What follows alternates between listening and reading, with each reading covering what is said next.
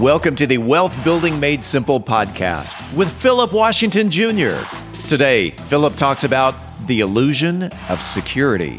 Philip Washington Jr. is a registered investment advisor. Information presented is for educational purposes only and does not intend to make an offer or solicitation for the sale or purchase of any specific securities, investments, or investment strategies. Investments involve risk and, unless otherwise stated, are not guaranteed. Be sure to first consult with a qualified financial advisor and/or tax professional before implementing any strategy discussed herein. Past performance is not indicative of future performance. And now, here's Philip. Hey, good morning. It is the day after Cinco de Mayo. I got home yesterday, and I'm talking to Steve right now, and I realized in Allison and I's recording, we didn't even acknowledge Cinco de Mayo. Like, it's just not a good look. So happy Cinco de Mayo, everybody that celebrated yesterday. I had 2 margaritas, one in the morning and then one in the evening. So it's pretty spaced it out.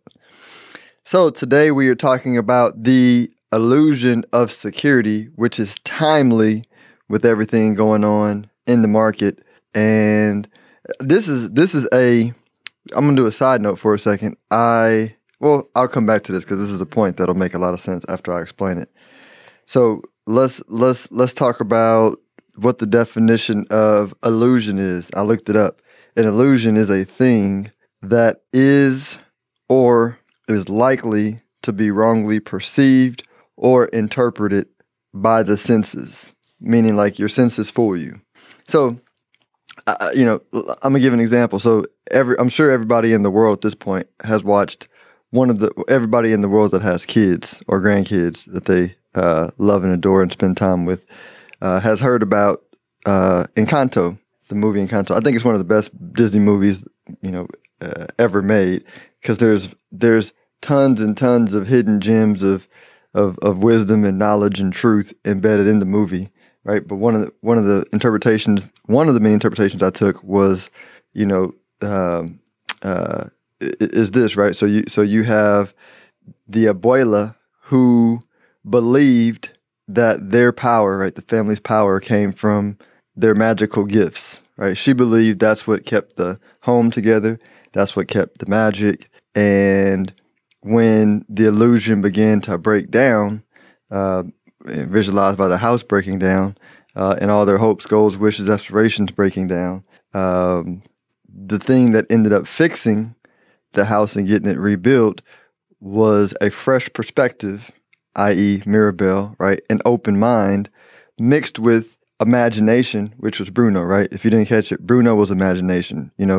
Imagination used wrong, through fear, which Abuela's fear was, it was her reaction to losing Abuelo, her husband, right? And she passed that fear on to the next generation, and that fear created the cracks in the first place, and caused through imagination, the power. We'll get into that. But the fresh perspective, Mirabelle, through love, right, with imagination, created a new outlook for the future, and love rebuilt the home. Not that they didn't use magic the second time to rebuild the home, right?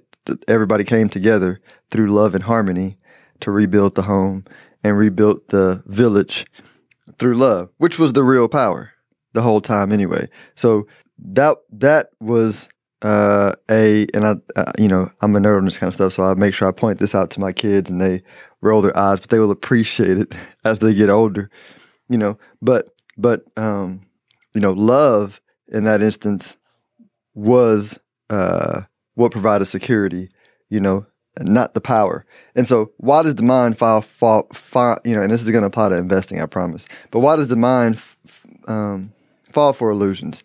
Well, the mind falls for illusions when it's looking for shortcuts, right? So Abuela, trying to deal with the pain of losing her husband, right? She wanted the shortcut, she wanted the easy way out of the pain, which was, she let fear take hold of her, and fear seek shortcuts, right? Versus you could translate shortcuts into lies, right?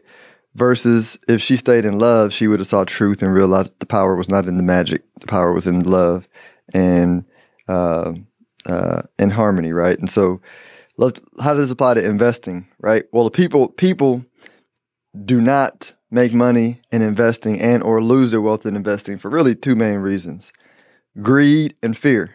Okay, so greed is a desire to get rich quick, right? Or a shortcut out of their current financial circumstances that they don't love, they don't like, they probably hate because they're vibrating wrong in fear. And so they say, oh man, I read about these people who bought some Dogecoin and I don't really understand crypto. I don't understand how this stuff works. I have no long-term thesis for crypto finance. I don't want to put in the 50 hours or 100 hours to learn this stuff. I just want to get rich quick. And so this online forum said buy Doge. I'm going to buy Doge, or I'm going to keep buying everything that I see on these online forums until I get rich and buy my lotto ticket, right? I call it lotto ticket thinking, which is a poverty mindset rooted in fear, right? Which allows you to attract and shoot and attract and seek shortcuts. And so greed really is fear too, right? But you also have just straight up fear, right? And that's kind of going on in the market right now. You saw the market yesterday; it was terrible. But fear is when you fear loss, right? So even though investors, right, and I'm going to credit my clients in a second because my clients are beautiful. I got no emails yesterday, no phone calls, right? And every day, every week, my clients are getting stronger in their mindset around investing, which is not a mistake or not an accident. But and I'll explain that in a second. But most people, if you talk to them and you ask a regular person, hey, is cash a long-term investment? They'll say, no, right? That's a terrible long-term investment.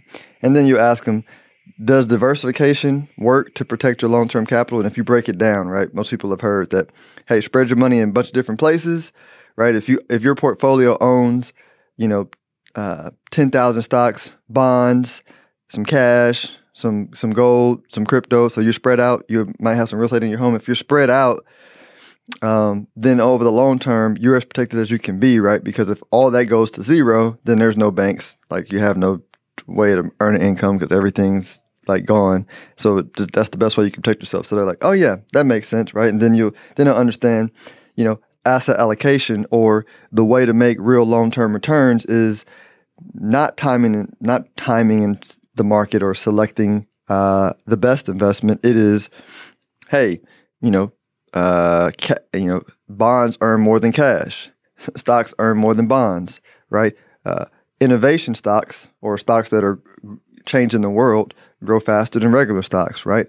Bitcoin and crypto grow faster than everything else. So once you understand the different asset classes and how that works, then you just decide how, I want to diversify, but how much of my portfolio is dominated by which asset class is dictated by my time frame, my risk tolerance, and how much volatility or uncertainty I can deal with, right? And so asset allocation, if you want to make a lot of money, it's tougher to select who's going to win out of Cash App and Robinhood, right? But if you want to increase your return, it's easier to just say, hey, I'm going to allocate 50% of my portfolio to innovation in crypto, and then wait.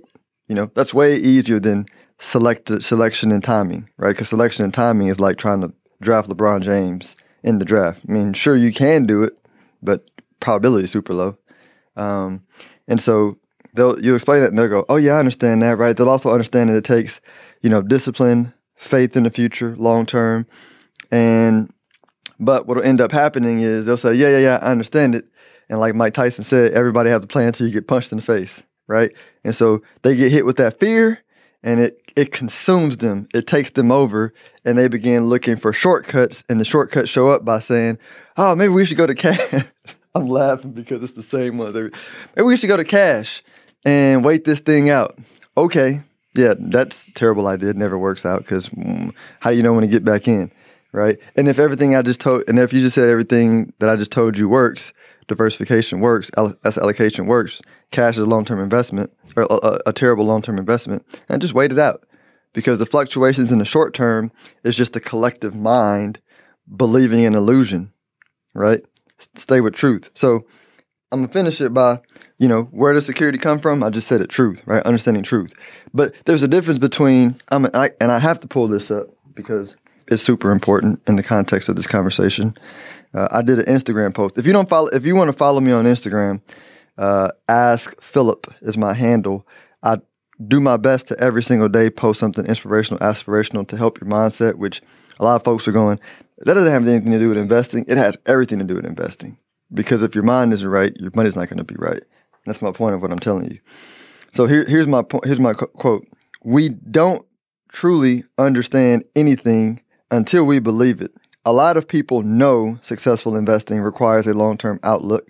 Very few people believe it. This is why there's a small group of believers that have all the money. It's not inside information. It's not saying, oh yeah, I've memorized knowledge. Asset allocation. If you say you understand it, but you don't express it in your life, that means you don't believe it. That means you don't know it. Knowing is not memorizing information. Knowing is expressing. And so the way that you know it or you learn to believe it is like daily affirmation, auto-suggestion. So, listen to, I put content out there all the time. Listen to my content. Listen to things that make sense to you, that feel good in your soul, and listen to it every single day. A book I talk about all the time, Simple Wealth, Inevitable Wealth by Nick Murray. Great book to read, right? Find these truths about investing and suggest them to yourself over and over and over and over again until you bypass your conscious and put it into your subconscious. Read stories of great investors to confirm what I'm telling you. You're going to find that all the great investors were patient, long-term. You don't find any great long-term investor that was a day trader, right? If you really understand the story. Accountability, right? Find somebody who's going to help you stay accountable to those truths, whether it be a friend, a mentor, or a wealth manager. And here's where it goes to the story about, and I'll wrap it up with this. I had a conversation yesterday with Rob from the podcast. Like, we were talking about just life and brunch. It was Cinco de Mayo. That's why I had a margarita with in the morning. And I said, Rob, what people pay me for as a wealth manager is to borrow my energy. I said, because the market today, like the NASDAQ dropped something like, at one point, the NASDAQ was down like 8% in a day. The S&P was down like 4%. It was just a terrible day. And I was like, I said, and Rob, I'm telling you, I will, and this was in the morning time. I said, I'm telling you, I will not get a email or call from a worried client at all. I got like 140 clients. I was like, I'm not going to get an email or call at all. I said, you know why? I said, because my mind is stronger. I've worked myself through meditation and all that kind of stuff to not even allow that thought in my universe, so it's not going to transfer to my clients. And he said something to the effect of, yeah, and you have just really long-term clients. I say, well, no. I say, if you take my clients and you put them with a different advisor, they're going to react differently because they're going to feed off the energy of who they choose to put their trust and faith in. Meaning, if, when I'm in a leadership role, whether it be as a father or as a CEO, right? My boys, my kids feed off my energy, right? If I'm not vibrating right, then my kids express that in their life, which means like not good behavior, all that kind of stuff. And so as a father, my job over and above giving them lessons, teaching them lessons is if I manage my energy properly, then they have no choice but to express my belief in their action. And that's the same thing as a good wealth manager. A good wealth manager, through their energy, right? I'm paid for my energy. Like the small percentage I charge to my clients is them paying for my energy that will allow them to stick with their plan, stick with their portfolio, not be worried, not allow fear and greed to have them make bad decisions in the future and destroy their long-term success, right? This is why when you read about Warren Buffett and you look at his investment process, it's very simple, right? He understands the long-term trend and he gives his money to good managers, right? And just read the book.